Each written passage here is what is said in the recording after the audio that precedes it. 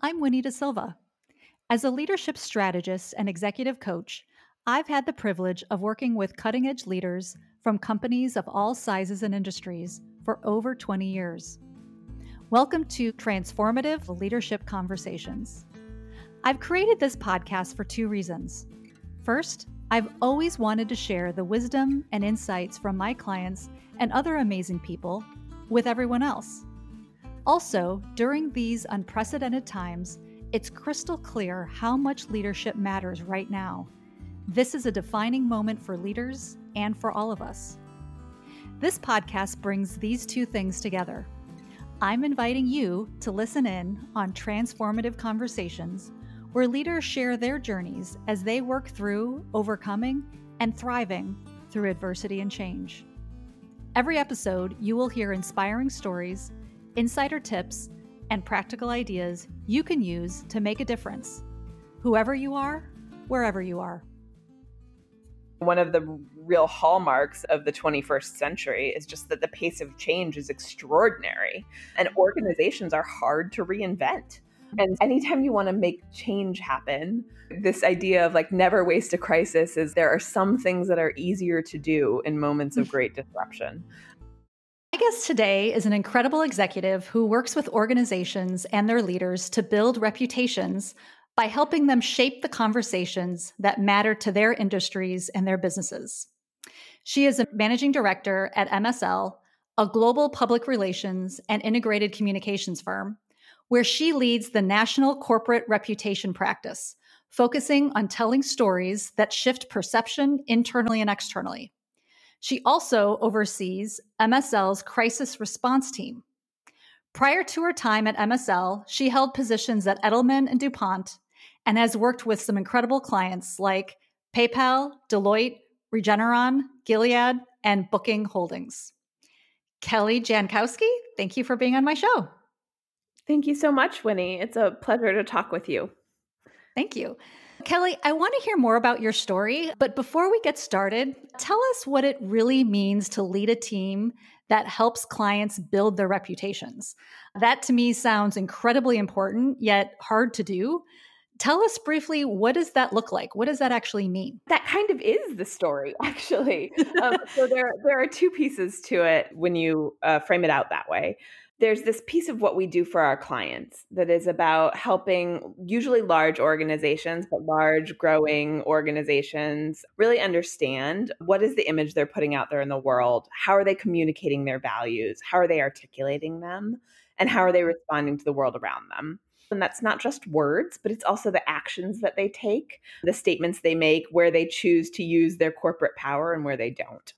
The second piece is about leading a team and being part of a team. And I didn't necessarily set out when I chose my career to be in a leadership position, but it's actually been one of the most fun parts of what I get to do is help other people really be the best counselors that they can be for everything I just described. How do you enable other people to be better at the work than you are yourself? And that is one part motivation. It's sometimes teaching, and it's a lot of helping people get the resources and remove the roadblocks to do really great work on behalf of our clients. It's interesting. I'm guessing that your ability to help clients with who they are, culture, mission, vision helps you with leading the team because I bet that's part of what you're doing with your own team. It's certainly what I try to do. I think when it comes to the leadership side of this, everyone I have ever admired as a leader has a really strong sense of what they're doing and why. And I happen to be in a profession where I think of a lot of my job is helping organizations articulate what they are doing and why. And in some cases, helping them do it a little better. And in other cases, helping really get credit for the things that they do well that aren't always seen. Right. So it certainly carries over into my philosophy of how you build a team, because I think that fundamentally, if you're going to get people going in a single direction, you got to give them some tools to get there and a vision to say, oh, I want to be there with you. I want to help us get there or not. I would love to hear about a difficult leadership challenge that you've faced recently. Could you tell us a little bit about that challenge and what it was about? So I'm quite new to this job, right? So I've grown up in really wonderful organizations and have always gotten to have really fascinating roles helping organizations as a consultant. But when I started at MSL, really that was all new to me. And I think that this is something that when you are constantly challenged in your career, in your life, like you're walking into new situations all the time. But this was one of those bigger moves. As I came to MSL, which also had some new leadership in Diana Littman, our CEO, and really with this vision to reinvent what PR and communications can do in the world. That's lofty and specific at the same time. And so I walked in and my team was spread all across the country. A lot of people had been here in the organization for 20 or 30 years as leaders. And I was coming in without that same tenure and without a good understanding of where they had been. I was an outside candidate for this role. And the beginning of this leadership challenge is that Diana invited me into MSL because we had a lot of conversations about what does corporate reputation do in the world. Mm-hmm. And then I walked into a team where we were coming off of a very geographically based model. And the real challenge was, how do you make this work in a national model where all of these leaders, who have in some cases been very autonomous, work together as a team with a really different scale and scope of vision? How do you take these people who, some of whom had been in the same organization as colleagues for 15 years and maybe had never met? And how do you help those people come together as a team that can do more together? And I had just really gotten through my first 90-day plan when COVID happened. And then not only was I dealing with a team, I was new to them and they were new to me, but then we were also all working in this very different environment. Mm-hmm. So did COVID make it better? Did it make it worse? What happened to you both in terms of your leadership in your team and your original goal? Yeah, I don't know if it made it better or worse, but it definitely made it different. Okay. That's fair.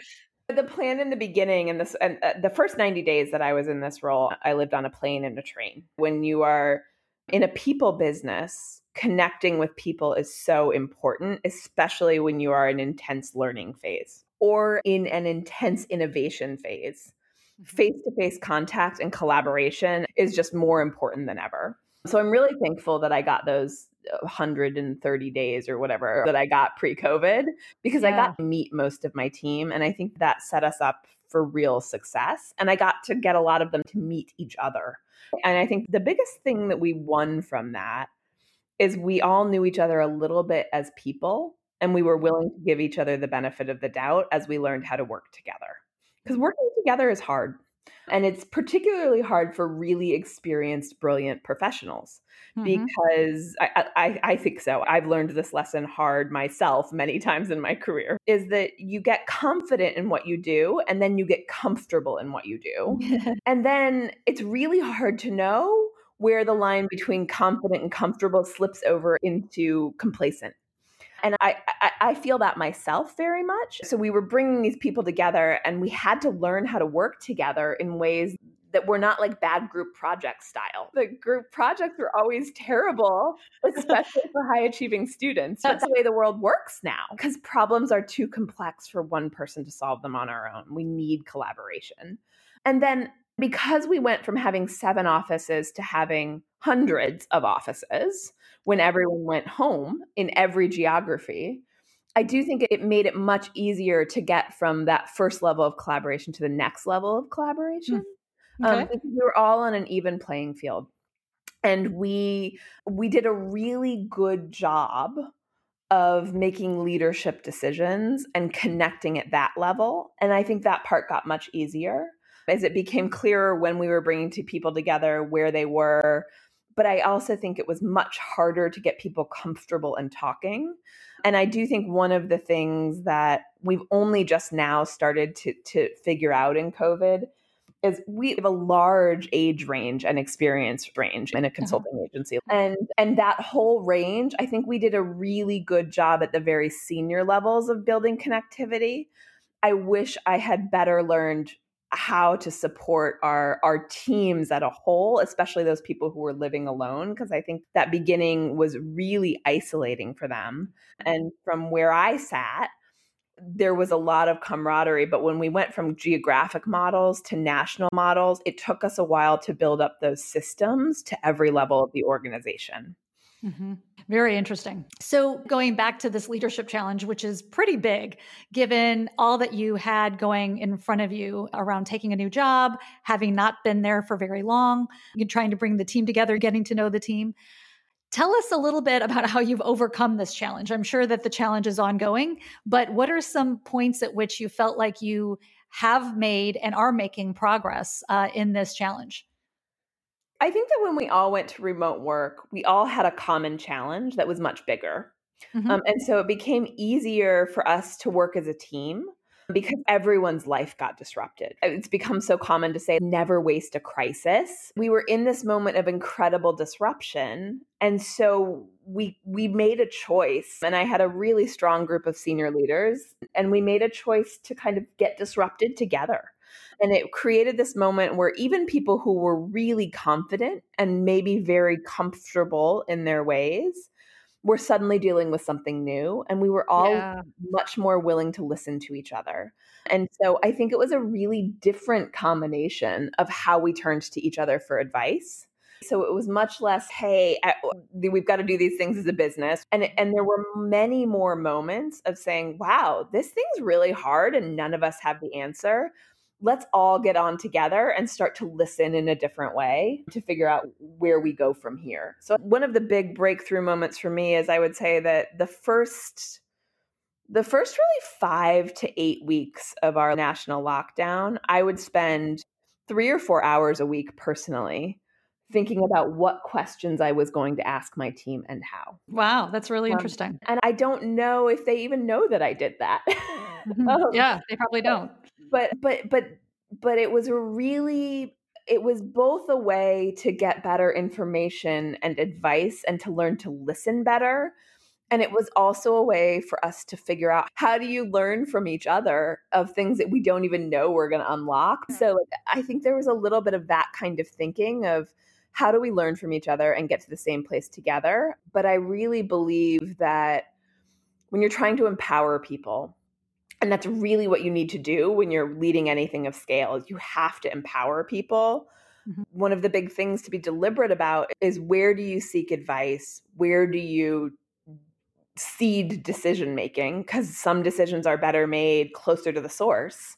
And where do you hold a firm line of, okay, I'm willing to consult, but this is the way we're going? That's And right. I thought really deliberately about those pieces of it. And I do think that it took us a little bit of time because everyone came from a different place and had different pressures. Looking across our leadership team and corporate reputation right now, I feel like we all understand each other's strengths a Mm. lot more, and also have a much greater sense of mutual accountability. Because, I mean, at the end of the day, we still run a business, and the strategy might be do great work for our clients, but we do still have to hit numbers. Mhm. And so I think we had a lot of education. We all understood those goals in the same way and the strategy in the same way. And now we're in this place where we can have a lot more flexibility in what are the different roles of how each of us are contributing to that goal. I want to go back to something that you said earlier, which is when I asked you, did COVID make it better or worse? And you just said it made it different.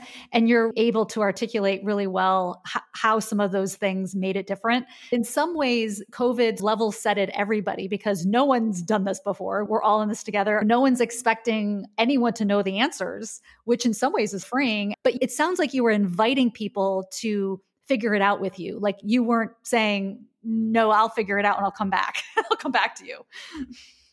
I think that's true. I also think there were some places where I was not inviting people, but I'm very direct in how I Mhm. communicate.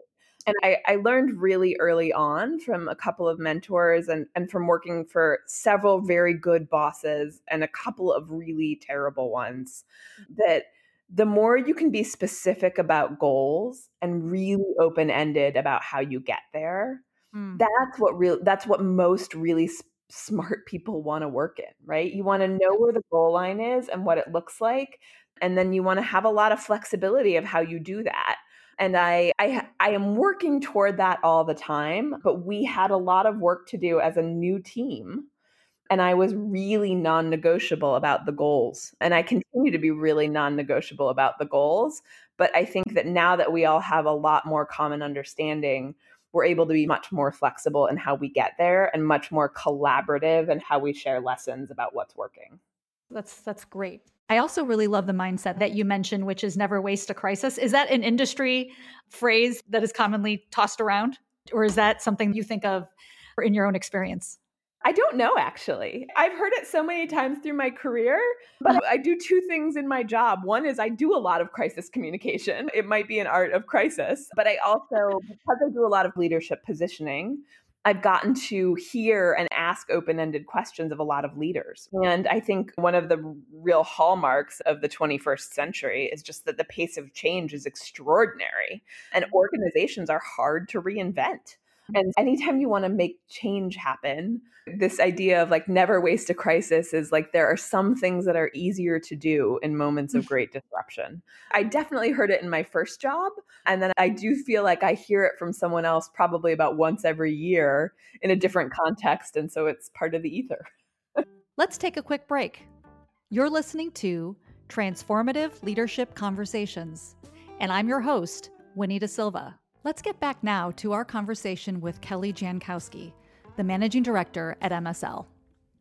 I want to come back to your leadership challenge. And if you could give us some insights, or maybe there's some specific stories that you could share about learning moments or lessons that have helped you in times of difficulty, whether it was this particular leadership challenge, or maybe it was other ones that you faced. What do you turn to? Yeah, it's such a great question. And I think about a lot of these things frequently because I think my style of learning is about moments and storytelling. And so I have a couple of these stories that I like to observe how other people do it. If I had to rely on my own experience, I would not be I wouldn't have very much.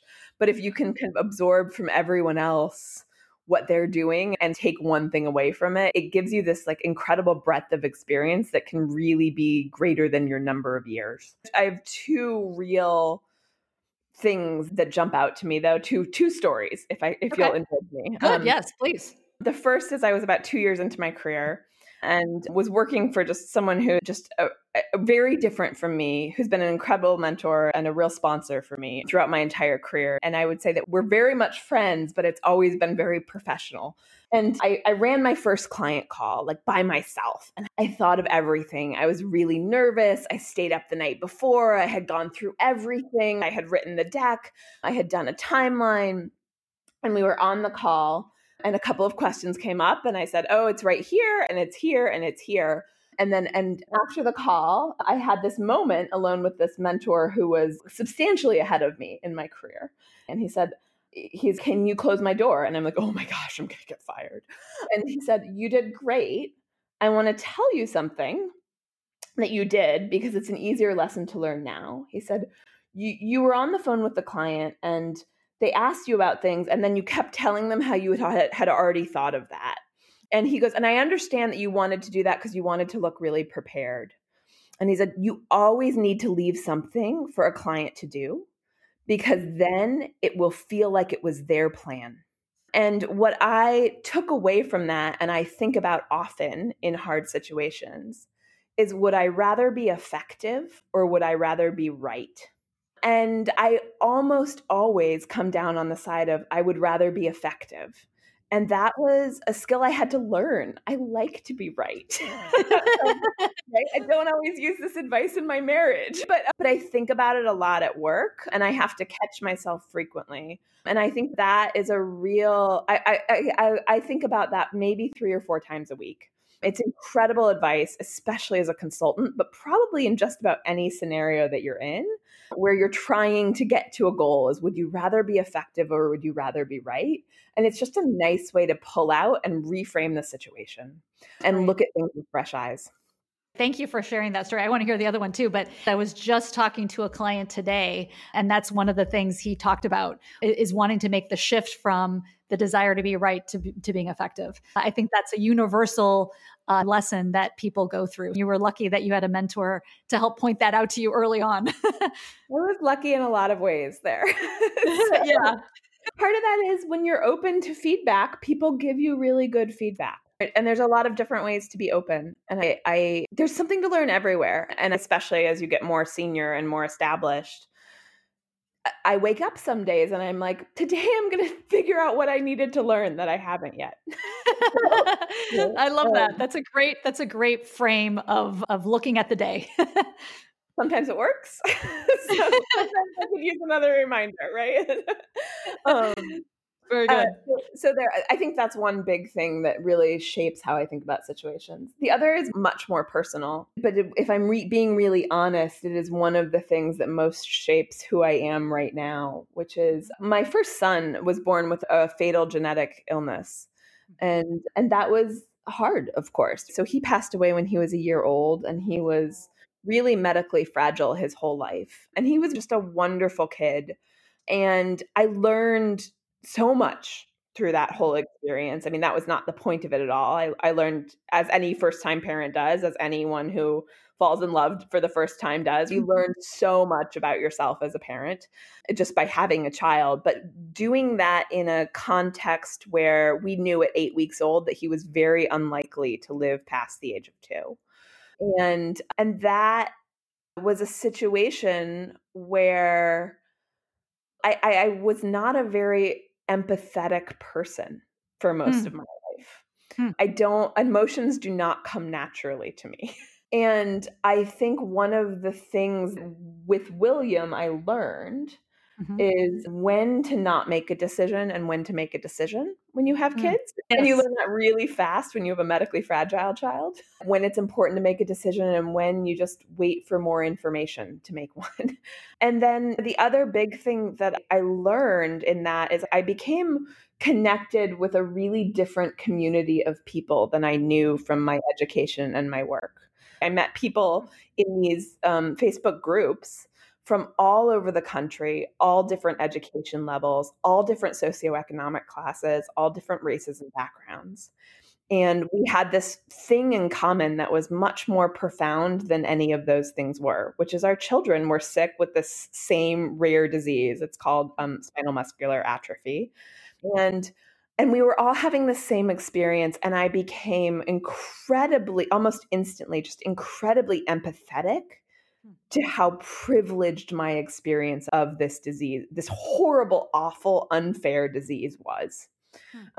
And it gave me a really different sense. It was a real wake-up call for me of saying, I'm dealing with this with every resource in the world. And it gave me a whole different sense of what's hard for one person might not be hard for another person. And that sometimes what's hard on one day might be really easy on a different day. Yeah. Right?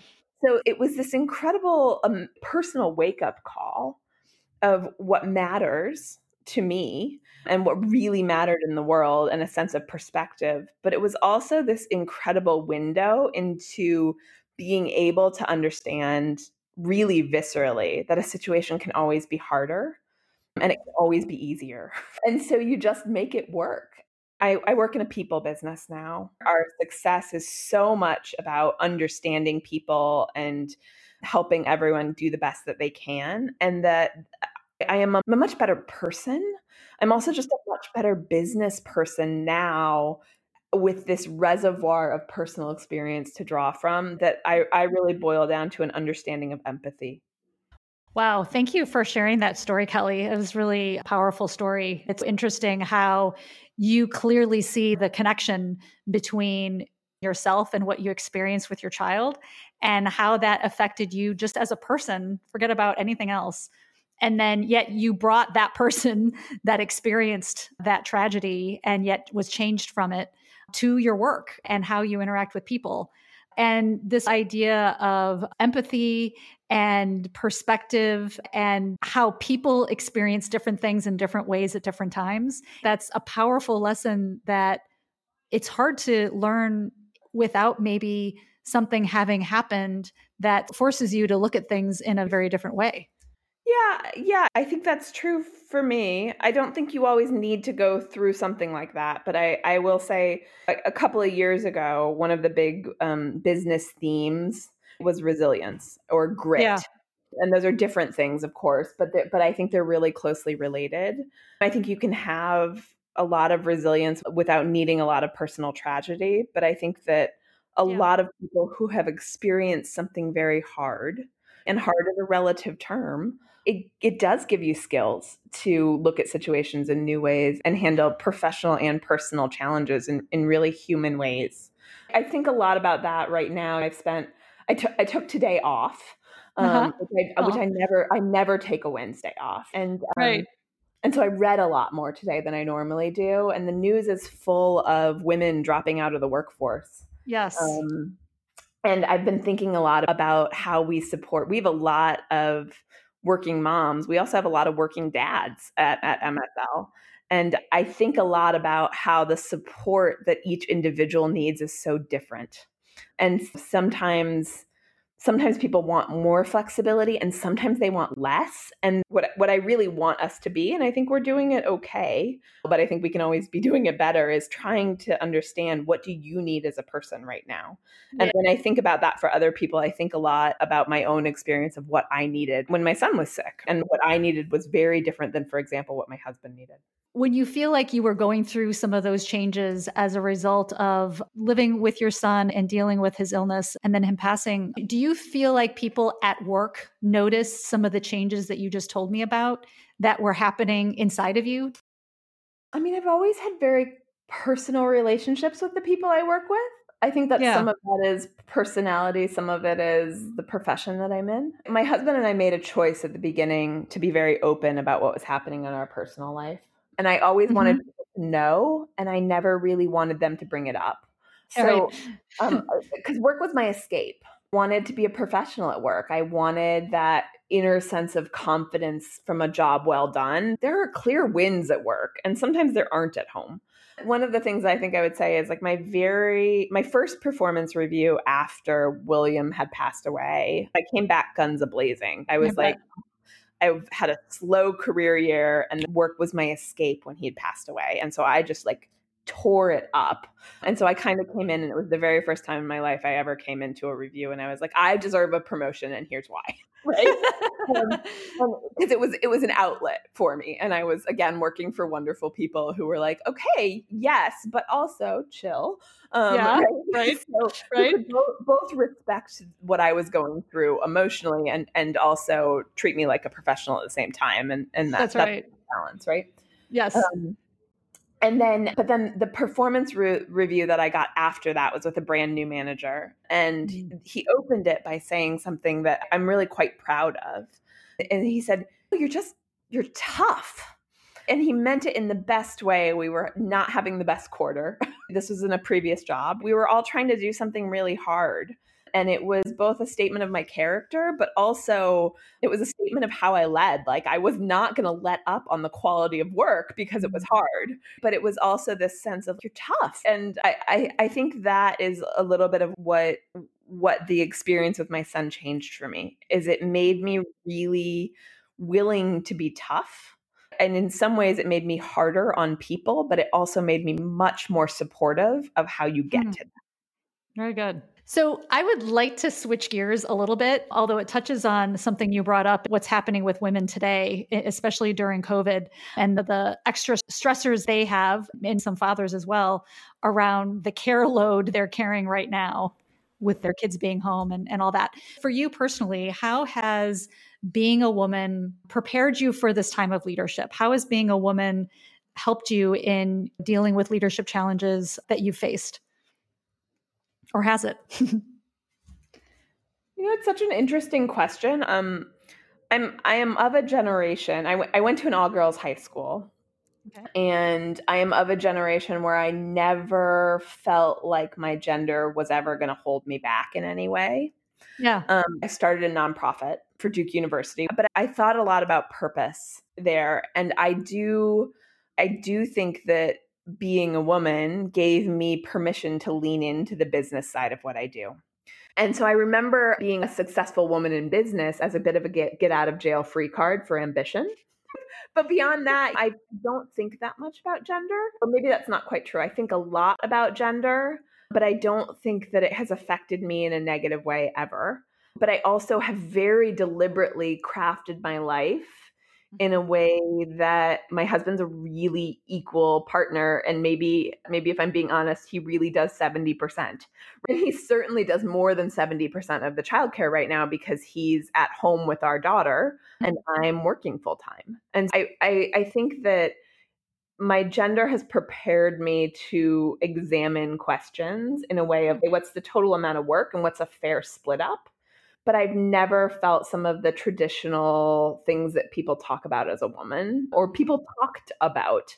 I think a lot of those things are real, but going back, I've always been on this incredibly privileged side of education and opportunity. And I think that has so overwhelmed any negatives that I might have felt from being a woman. That's really an interesting perspective.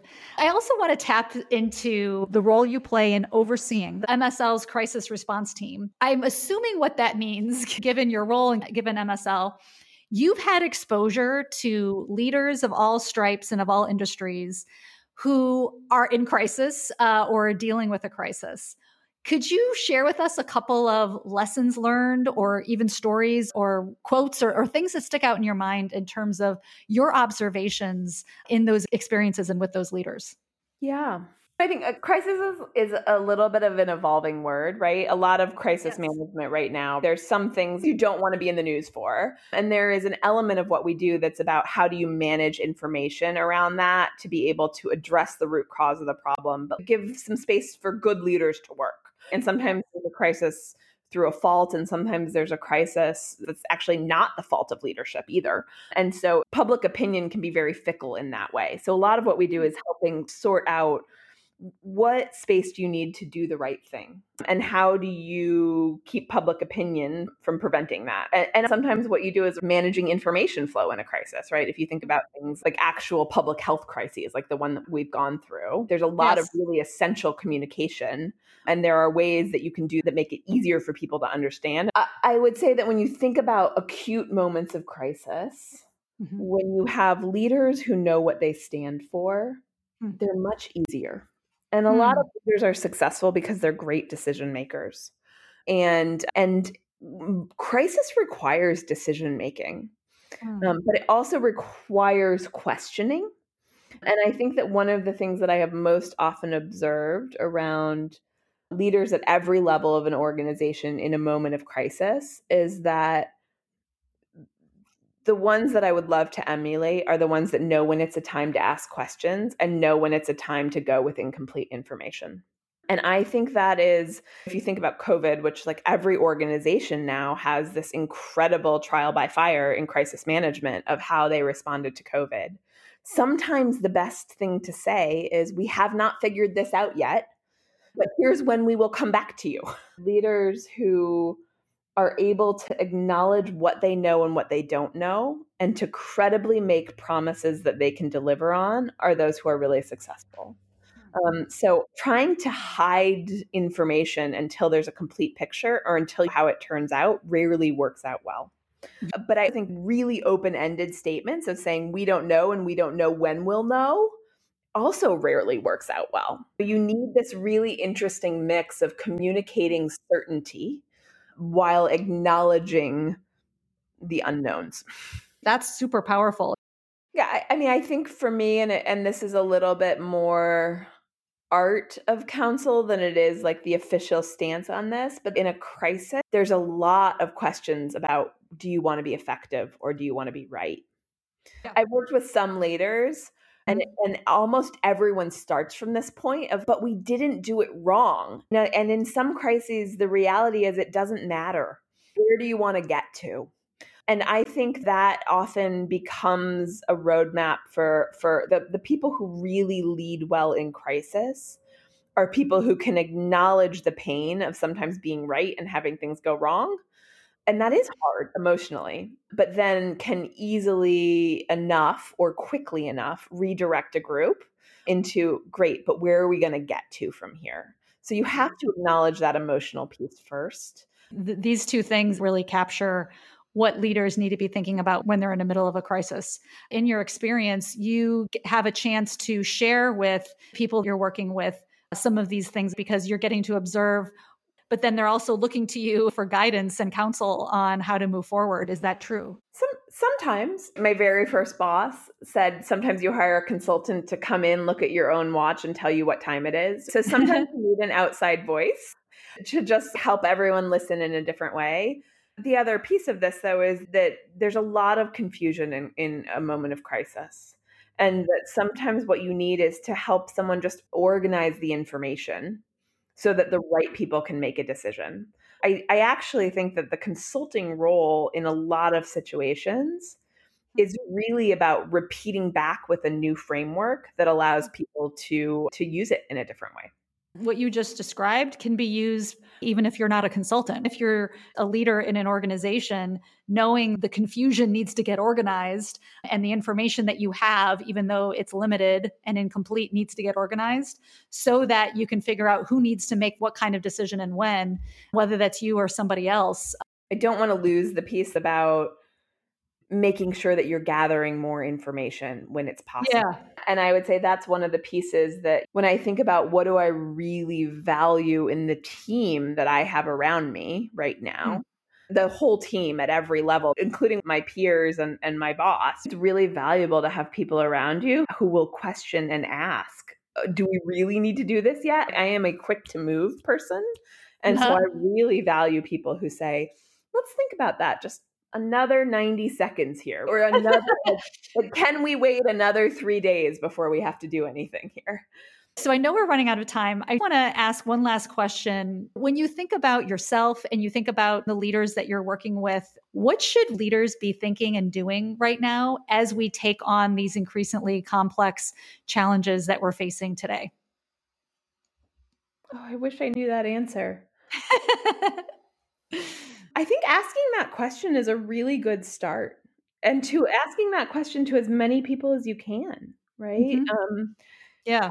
I solicit a lot of advice, even when I don't look like I am. I'm really interested in other people's perspectives on something because usually if someone's doing something, there's a good reason, even if I really disagree with a piece of it. And so I think understanding why people around you are doing what they're doing and taking that moment, especially when you're frustrated, to say, why is this like this? Why does that make sense to that person? That helps get a broader view of everything. And at this moment when we're in, it's really hard to listen, right? When we're all in our own homes and we talk to each other in viewfinders on Zoom and Teams and whatever else, it is incredibly hard to listen and learn through osmosis. And I think that I don't have the answer to that, but I think that the smartest people around me are the people who have figured that out better than I have. I think that it's a great answer because asking good questions and listening is a really good start to understanding and dealing with these complex challenges. Like we were saying at the beginning, none of us have been here before and we're all trying to figure it out. And if we can just figure it out together, it'll make it better. I hope so. You're starting to see in the news this theme. There is no going back to how it was. There's just going to be the creation of a new way. And that creates a lot of opportunity, but it also creates a huge amount of uncertainty. And some people don't love that uncertainty. Mm-hmm. That's right. Kelly, this has been a really fun and interesting conversation. I just really appreciate your depth of experience in your personal and professional life. And I feel like you really brought a lot of those stories and the ways that you think to our conversation today. So thank you so much for sharing your life with us. Thank you, Winnie. It's been such a pleasure to talk with you and get to share a few of these things that matter so much to me. Thank you for listening to this week's episode of Transformative Leadership Conversations with me, your host, Winnie De Silva. I hope you enjoyed my conversation with Kelly Jankowski, the Managing Director at MSL, and her encouragement, advice, and heartfelt lessons on how to never waste a crisis. To learn more about my work in executive coaching, leadership development, and team effectiveness, check out my website at www.winniedesilva.com, or you can email me at winnie@winifred.org. I'd also love to connect with you on LinkedIn. Reach out and tell me what was helpful about today's episode, or tell me about any other suggestions you have for my show. I look forward to sharing another transformative conversation with you next week.